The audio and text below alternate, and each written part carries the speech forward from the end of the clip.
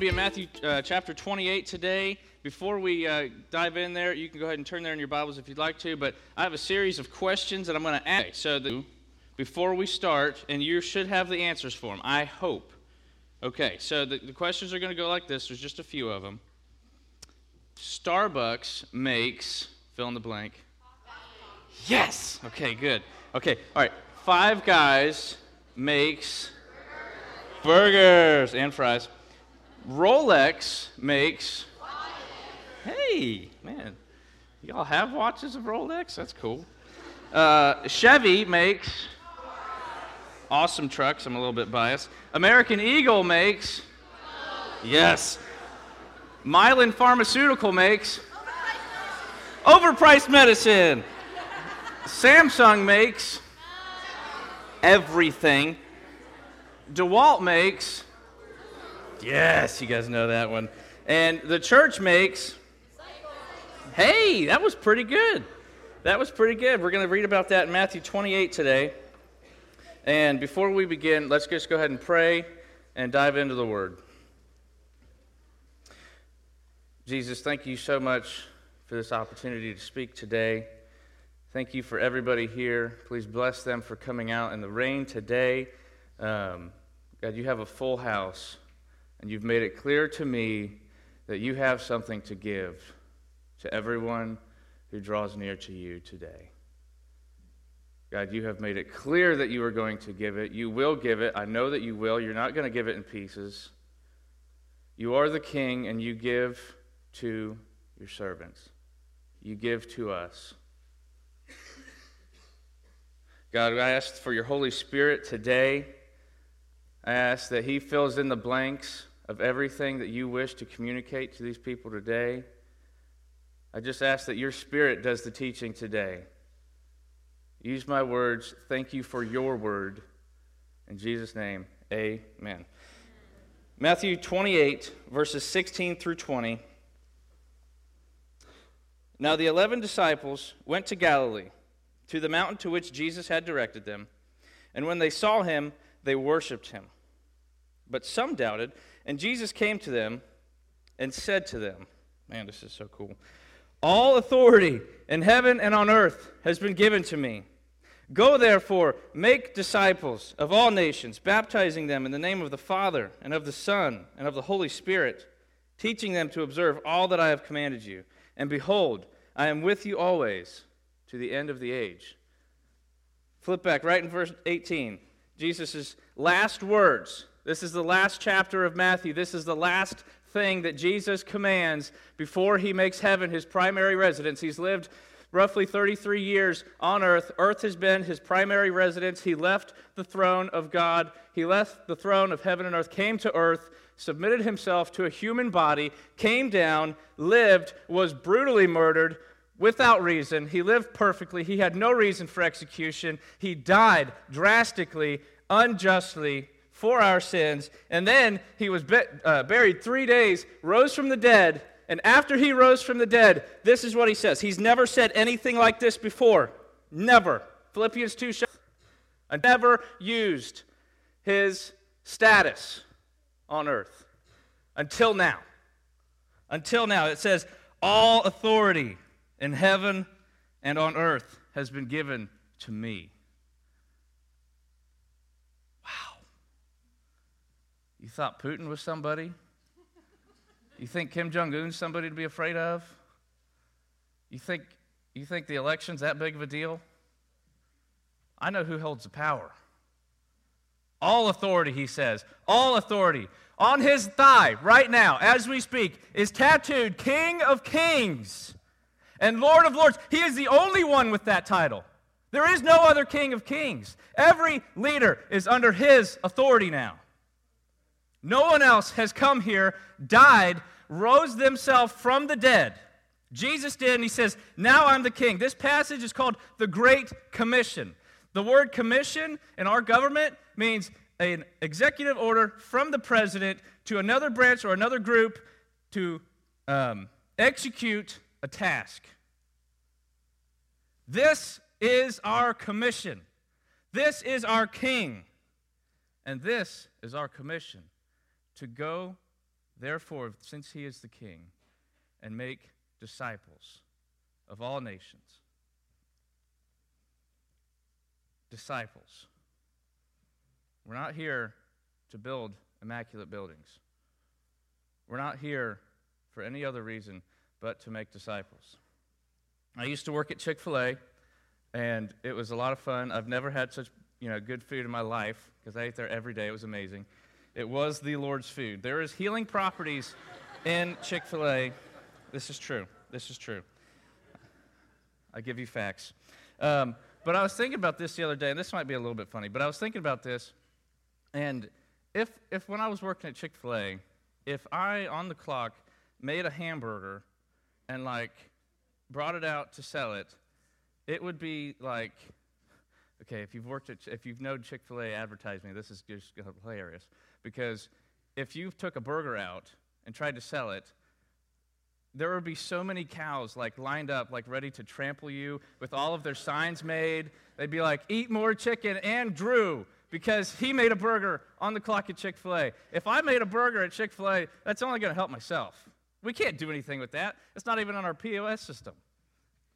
So we can't sell it. We can't charge anybody for it. Odds are I'm going to be the one that ends up eating it. And all my work was just for myself. It didn't benefit anybody. So how many of us come to church, come to Life Group, come to Connect Group, come to Chi Alpha, come to Young Life, whatever groups we have identified here within our church, and you've just been flipping burgers? Because the command from the king says to make disciples, not burgers. Think about every resource we have. We use this building. We use everything. We use our bank accounts. We use our time. For the king, if it's for the king, you're making disciples, right? Our goal as a church here is not to pad up our bank account as much as we can. That's not why we ask you to tithe. Our goal here as a church is really the only reason we put AC in the back of the building. Guys, we want families to be here. That's a good expense. We want kids to be able to stand in the nursery without sweating so that their parents can come here, get plugged in, and be discipled. That's why we do things. That's the reason for everything that we do here, is we make disciples. So, let's talk about this word disciple for a minute. It's kind of like, for all of us in church, it's kind of like, oh yes, disciple. Yes, we know disciple. We are disciple. We know all about disciples. We are everything that we need to know about disciples. And for those of us that have not grown up in church, though, if you're in the secular world, you never use this word. It's just weird. If I used to work in landscaping too, and when I would hire somebody, maybe I'll do it one day because it'll be funny, but if I hired somebody after the job interview, I'd just be like, hey, you can be my disciple in landscaping. It would be like, can you just call me like a grunt or like a laborer or like anything else but that? That's just weird. We were in the hospital the other day, and this doctor comes in with 10, 12 students, and if he would have came in and been like, hello, I'm your doctor, and here are my 12 disciples. We're going to take care of your daughter. I would have said no. What cult are you a part of? And please go away. Somebody else can help me. So, yeah, so we don't, it's a foreign word in the secular world, right? But that's where discipleship happens. What I'm doing here, this is kind of discipleship, but this is not discipleship. I'm not going to disciple you from the pulpit. It's more than that, a lot more, and we've been missing it, but we're not going to anymore.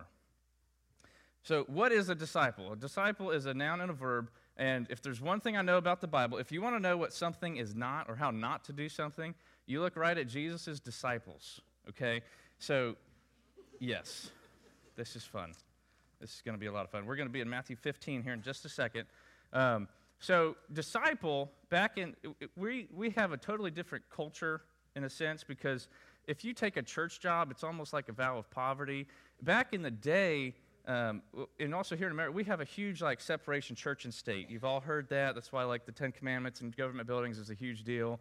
Can't have any church and state affiliation things. Well, back in the day, the church was with the state. We see that the Pharisees, who were supposed to be the religious leaders, had enough influence and power to have Jesus killed. The Sadducees were the ones that were directly in bed with government, and all religious groups, they knew, so like if you took a church job, it wasn't the vow of poverty. It was like, dude, you get the 401k, you get the health care plan that you want, you get a food allowance, a housing allowance. It's a good deal. It's a really good deal. So it always puzzled me too, because in Matthew 4, Jesus called Andrew, James, Peter, and John to him. And he said, and the Bible says, that they immediately left their nets. And I always just assumed, I was like, does Jesus just have this like tractor beam suck you right in thing that's just like, follow me, okay. I must. Well, I don't really think that's it, because what these people, they knew that Jesus was a rabbi, they knew he was a teacher, they knew he was a religious person, and that he probably had an in with the in crowd. He probably had some power. So when the disciples left, they thought they were probably getting a pay raise. They thought they were probably set for life. They thought they were moving up in the world. They said, boy, this is a good status move. You know, it says that they left their father in the boat, and it doesn't say that their father came out running after them. Why?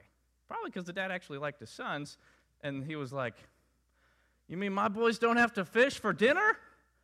They can go take that job? They're moving up in the world? Go with that guy. Yeah, guys. Hey, I've spent 50 years in a boat, and all I've got to show for it is a nice tan. I mean, y'all get out there. It wasn't so crazy. Normally, everything in the Bible is not as crazy as you think once you put yourself in those shoes. So these disciples started out with Jesus, not because they were super spiritual, not because they were great people or were like tractor beamed in. They just likely thought, hey, this is going to be better because the church people have status. The church people have power. So more of that. We're going to look at a scenario in this that helps me kind of learn that. 15, 1 through 12. I think it'll be on the screen here. Matthew 15, 1 through 12. Then the Pharisees, these people that have their own disciples too, and scribes, came to Jesus from Jerusalem and said, why do your disciples break the tradition of the elders? For they do not wash their hands when they eat. Okay, seriously? Like, these Pharisees have to come up with something. They're clearly jealous of Jesus because he's got too many followers. He's got too many of this, too many of that. And, they're really just jealous. I mean, it's silly and it's sad. But Jesus, seeing that these Pharisees are trying to kind of pick at his disciples, trying to convert maybe his disciples, trying to get them back on their side, Jesus goes off. And Jesus answered them, verse 3, and why do you break the commandment of God for the sake of your tradition? For God commanded, honor your father and mother. Whoever reviles father or mother must surely die. But you say, if anyone tells his father or his mother, what you would have gained from me is given to God. He need not honor hypocrite, Father. So for the sake of your tradition, you have made void the word of God. You hypocrites! Well did Isaiah prophesy of you when he said, this people honors me with their lips, but their heart is far from me. In vain do they worship me, teaching as doctrines the commandments of men. And Jesus calls the crowd to himself. Right in front of these people, he says, hey, he called the people to him, verse 10, and said to them, hear and understand, it is not what goes into the mouth that defiles a person, but what comes out of the mouth. This defiles a person. That's a great teaching, but what we're looking at is the scenario here, okay? Jesus just drops the first official Jesus juke ever, on the Pharisees, drops the mic, and be like, don't you pick on my disciples. They're mine. They're with me. Don't you pick on them. The Pharisees had a big, they call it the yoke of the Pharisees, and it was a huge long list of how they could make sure that they never broke the law because they would only have God in their life if they never broke the law. It was sad, and Jesus said, no. So if you're a disciple and you're just, loving Jesus, what do you think your response would be after Jesus just don't mess with my people? I'd be like, oh, thanks, man. I didn't wash my hands, and these people of power, they saw it, and I was embarrassed because that is what we should do. Like, it's understood that's the law. Like, you do wash your hands. We didn't get, so they didn't say that. Verse 12, then the disciples came and said to him, do you know that the Pharisees were offended when they heard this saying? Really? That's what you say to the guy that just goes on your behalf? Why? Because these disciples are like, dude, those are the people we thought we were going to be in with. Those are the people of power. Those are the people of status. They have so many followers on Instagram. They have like everything that they post has like instant 100 likes or like 12 or like a lot. Like,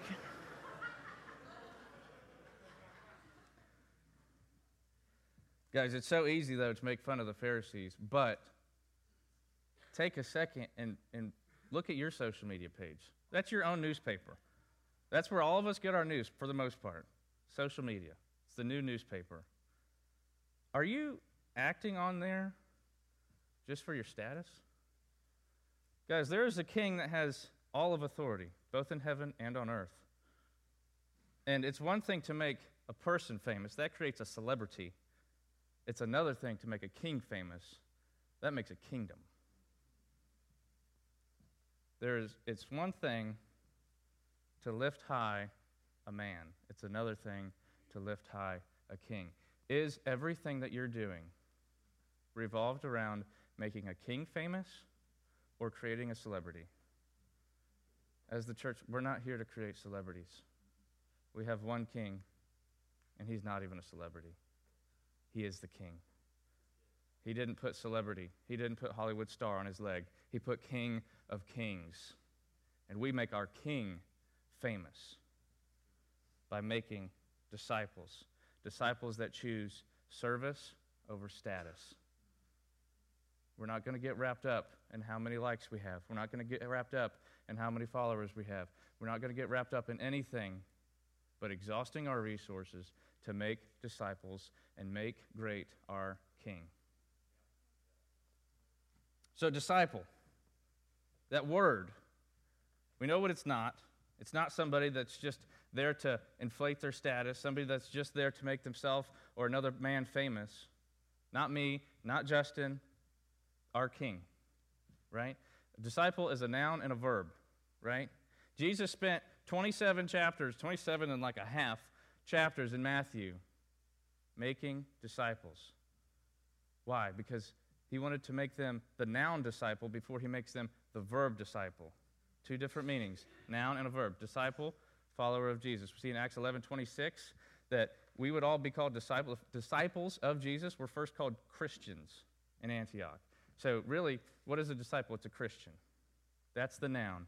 And God cares so much more about you being the noun before he cares about you doing the verb. You have to be a disciple to do discipling. We have to address the noun first. So Acts 11:26, we know a disciple is just a Christian. When did you become a Christian? Because you have no business reading Matthew 28 until you address your noun problem. I'll tell you when I became a Christian. This might be a long story, and I've never really shared this publicly before. Now it's recorded, so that's a lot of fun. And it's not a pretty picture. So in my high school years, I was totally lost. I loved to drink. I loved to smoke. My weekends and really every minute outside of school was just spent in a parking lot listening to music, smoking cigarettes, and getting alcohol for the weekend or that night, whichever one really needed first. That was me. I was addicted to tobacco. I might as well have been addicted to alcohol because it consumed everything that I wanted. I would steal this stuff. It was so important. So, if you would have asked me then, was I a Christian? I probably would have said yes, I'm fine. I'm for sure going to heaven because I'm not that bad. But there was somebody in my life that knew I wasn't okay. And that was my parents. And I treated them horribly, and there was no peace between me and my parents whatsoever. I was probably grounded for a year before I finally followed Jesus, and grounding was them trying to keep me inside and not do anything stupid, which I would just run out the door, and that didn't really work. So things with my parents were not there. If we talked for more than just a few sentences, it was instantly a fight. I was mad. They were upset. The picture was never good.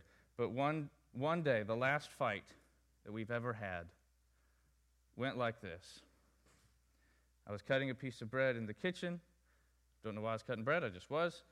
And my dad brought some sort of scripture to me that all I heard was, Drew's a terrible kid, and yada, yada, yada, and yada, yada, yada.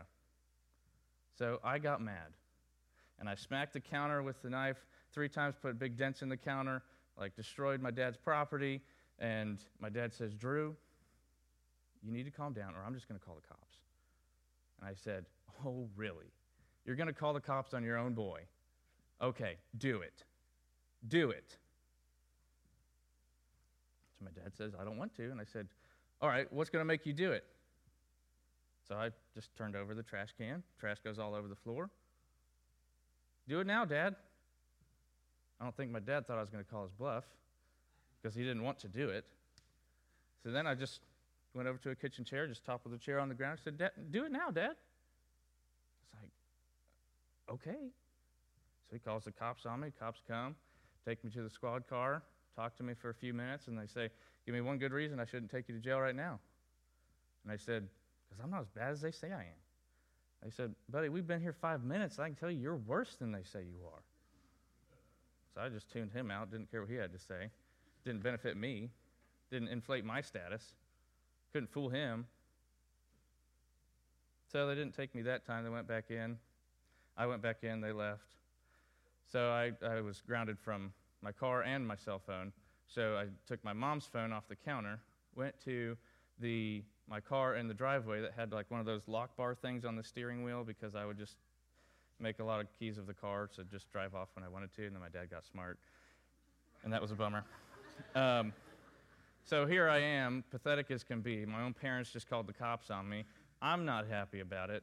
I steal my mom's phone off the counter, go to the driveway, sit in my car, lock the doors, and then my dad comes out after the cops have already been here. Now they're gone. My dad comes out and says, Drew, you need to come inside. I said, Dad, I'm just, try to make myself sound good. Dad, I'm just sitting here trying to cool down, not do anything wrong. You have a lock on the car, and so I'm obviously not going to drive it anywhere. So what's the big deal? He says, Drew, you just need to come inside. So I'm like, well, Dad, I'm not doing anything wrong. I'm not as bad as you say I am. So my dad goes in, realizes that him calling the cops was like his last resort, and it still did nothing. Calls the cops back, and the cops were not as gracious to me this time. They read me my rights, and then they arrested me. They took me to county jail. I was charged with criminal mischief for destroying my dad's property, and then I was charged with stealing my mom's phone. Does it sound petty? Yeah. But there were so many other things I could have on my record, which I don't have this on my record now, for the record. But there are so many things that God could have exacted on me, but he didn't. But this was one, and I went and I spent the night in county jail. They would not let me sleep. It was kind of cruel and unusual, but I had no rights. I had no rights. So many of us take for granted all of our rights. You focus more on your rights than you do about the king. Guys, your rights are irrelevant before the king because our kingdom's not here. Our kingdom is there. So I was only supposed to be in jail one day. The cops told my parents, just let him spend the night, slap on the wrist, hopefully that'll wake him up. It wouldn't, and I didn't stay there just one day. I stayed there 5 days, just due to it being a holiday, then a weekend, then a judge wanted to take a vacation, yada, yada, yada. I don't know what it was, but I was in the darkest place that I have ever been and hopefully will ever be. I had addictions. I had desires that were so worldly. And in 3 days' time, all those addictions started to clear. All those things, because all you did at this correctional facility that they took me to You sat on a plastic Walmart chair right by your bunk for about 8 hours a day. You read a rule sheet that was laminated front and back, and they just told you what you could not do. There was nothing you could do. They only told you what you could not do. You could not look at somebody the way that you wanted to. You could not sit the way that you wanted to. You could not read what you wanted to. They controlled every aspect of your life. But why? I lost my rights. I lost my rights because I broke the law. On the third day, you're supposed to, as the rule sheet said, you're supposed to wait a few weeks, pass the test on all of the rules, and then you can get a book to read. So I'm there 3 days, and the book cart lady comes by, collects all the books, leaves. Right after she does, somebody got released, and they had a Bible left. The guard took the Bible, tried to flag down the cart lady, couldn't find her, said, "Hey, does anybody want this Bible?" I said, "Anything but this daggone rule sheet." I didn't actually say that because I wasn't allowed to talk, but I raised my hand so fast it was unbelievable.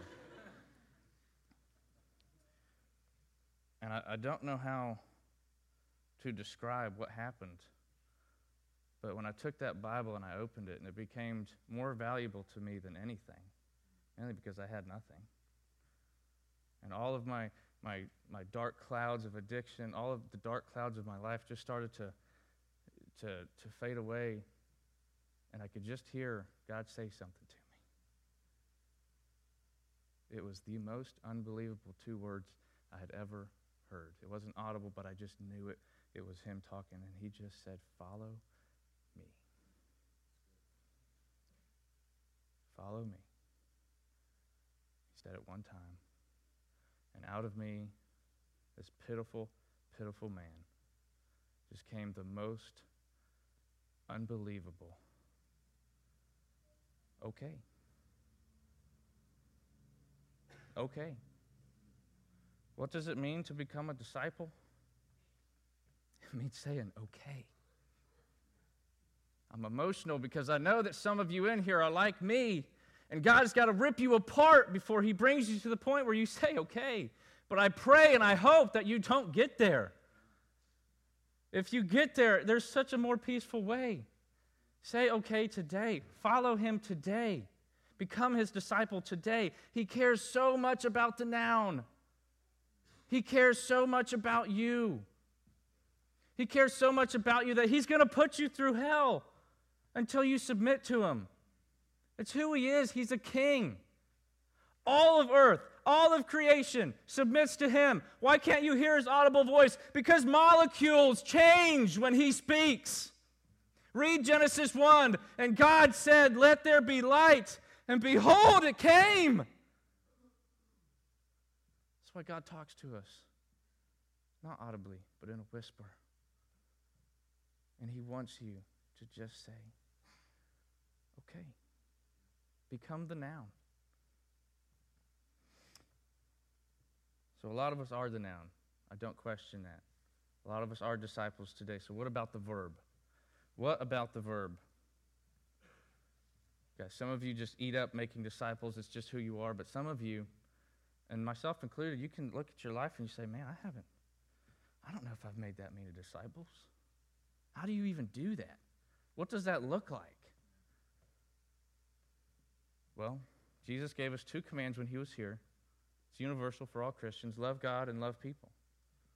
If you're a Christian, I would assume that you would agree with the fact that you probably love God and love people. But, guys, I think making disciples is a little bit more than that, because I think you can love God and love people, but still lack a force that draws people in to Jesus. A kind of like a magnetic attraction that just makes people be compelled to say, "Hey, who's that? What is that?" I think Jesus tells us in Matthew 13, verse 44.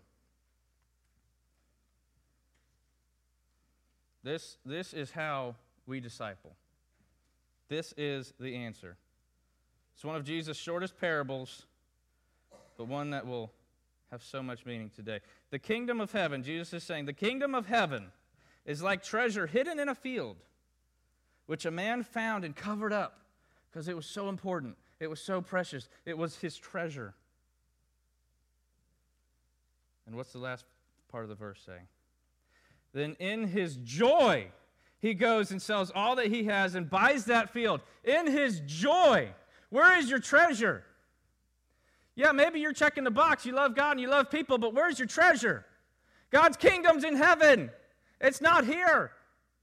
Is your treasure here? Is your treasure your house? Is your treasure your car? Is your treasure this building? What is your treasure? Is your treasure food? Because if it's anything but the kingdom of heaven, if it's anything but the King himself, you will not have joy. And without joy, you will not disciple. You know why Jesus was so mad at the Pharisees? They didn't have joy. They had a long list of rules, and they were trying to inflict those same opinions and those same preferences on other people. And there was no joy in that. John 15:11. Justin talked about John 15 just a few weeks ago. It's amazing. Verse 11. We'll go 10:2. If you keep my commandments, you will abide in my love, just as I have kept my Father's commandments and abide in his love. Listen to verse 11. He's wrapping up the first 10 verses before this, and he's saying, this is the point. These things I have spoken to you. Why? That my joy may be in you. God's joy. Jesus' joy. He had it here, and he wants to give it to you, and that your joy may be full. Guys, joy is the force that is going to help you make disciples. It must be joy. Philippians 2, we talked about that, I think last week or the week before. Paul says, complete my joy. Paul's talking to disciples of his, and he's saying, complete my joy. Paul knew that joy was all wrapped up in discipleship. You cannot disciple without joy. You're just going to make robots. It's not cool. Is joy overflowing in your life? That's what God has to give to you today. He wants to give you his joy. So why have I lost joy? James 4 even talks about when we set our minds on things of earth, we become quarrelsome. We become stuff. And we need to give our joy to God. Your joy has to come from God. It doesn't come from things on earth. It comes from God. Worship team can start making their way up. But guys, don't flip burgers. Make disciples. How do you do that? Make sure you're the noun. If you haven't said, okay, to his follow me, you're not a disciple and you have no business in the joy that we're talking about. It's not yours. It's ours. It's mine. Unless you are a Christian, unless you said, okay, to Jesus' follow me, joy's never going to be in your life. Not the joy I have. How do you make disciples? With joy. Psalm 51, the psalmist writes, we've all heard it, return to me the joy of my salvation. Guys, when that smoke cleared, when I was sitting in my little Walmart chair in jail, I was the lowest I'd ever been, but I was more joyous than I've ever experienced in my life. Psalm 51:12 says, return to me the joy of my salvation. How do you disciple people? You can't do it without the joy of your salvation. If there's no joy in your salvation, you might not have done it right. You must have joy. And if you don't have joy, God will give it to you today. You have to draw near to him. Matt's about to sing, "Oh, come to the altar." And this is what God put on my heart today. James 4 says, draw near to God, and he will draw near to you. So I'm going to pray. And I have already prayed and fasted over this with God. If you, while Matt sings, "Oh, come to the altar," come and stand before this stage, I promise that God's Spirit is here to give you joy. You will leave here with joy if you come and you fill this altar and you worship God here. You get out of your seat. You all got out of your seat to meet each other. I want you to get out of your seat to come meet God. He has joy to give. His Spirit is here today. Please come to the altar. God, thank you so much for these people. God, you have chosen everyone to be here today. You've granted them safety in their travel through the rain to be here today. God, their safety on the way home might not be there like it was on the way here. We don't know our time. But God, I do know that you have promised joy, complete joy, your joy, to everyone who comes and fills this altar. Thank you for that gift, God. Give it to us all as we draw near to you. Your word says that you will draw near to us. And these things we pray in the name of the King. Amen.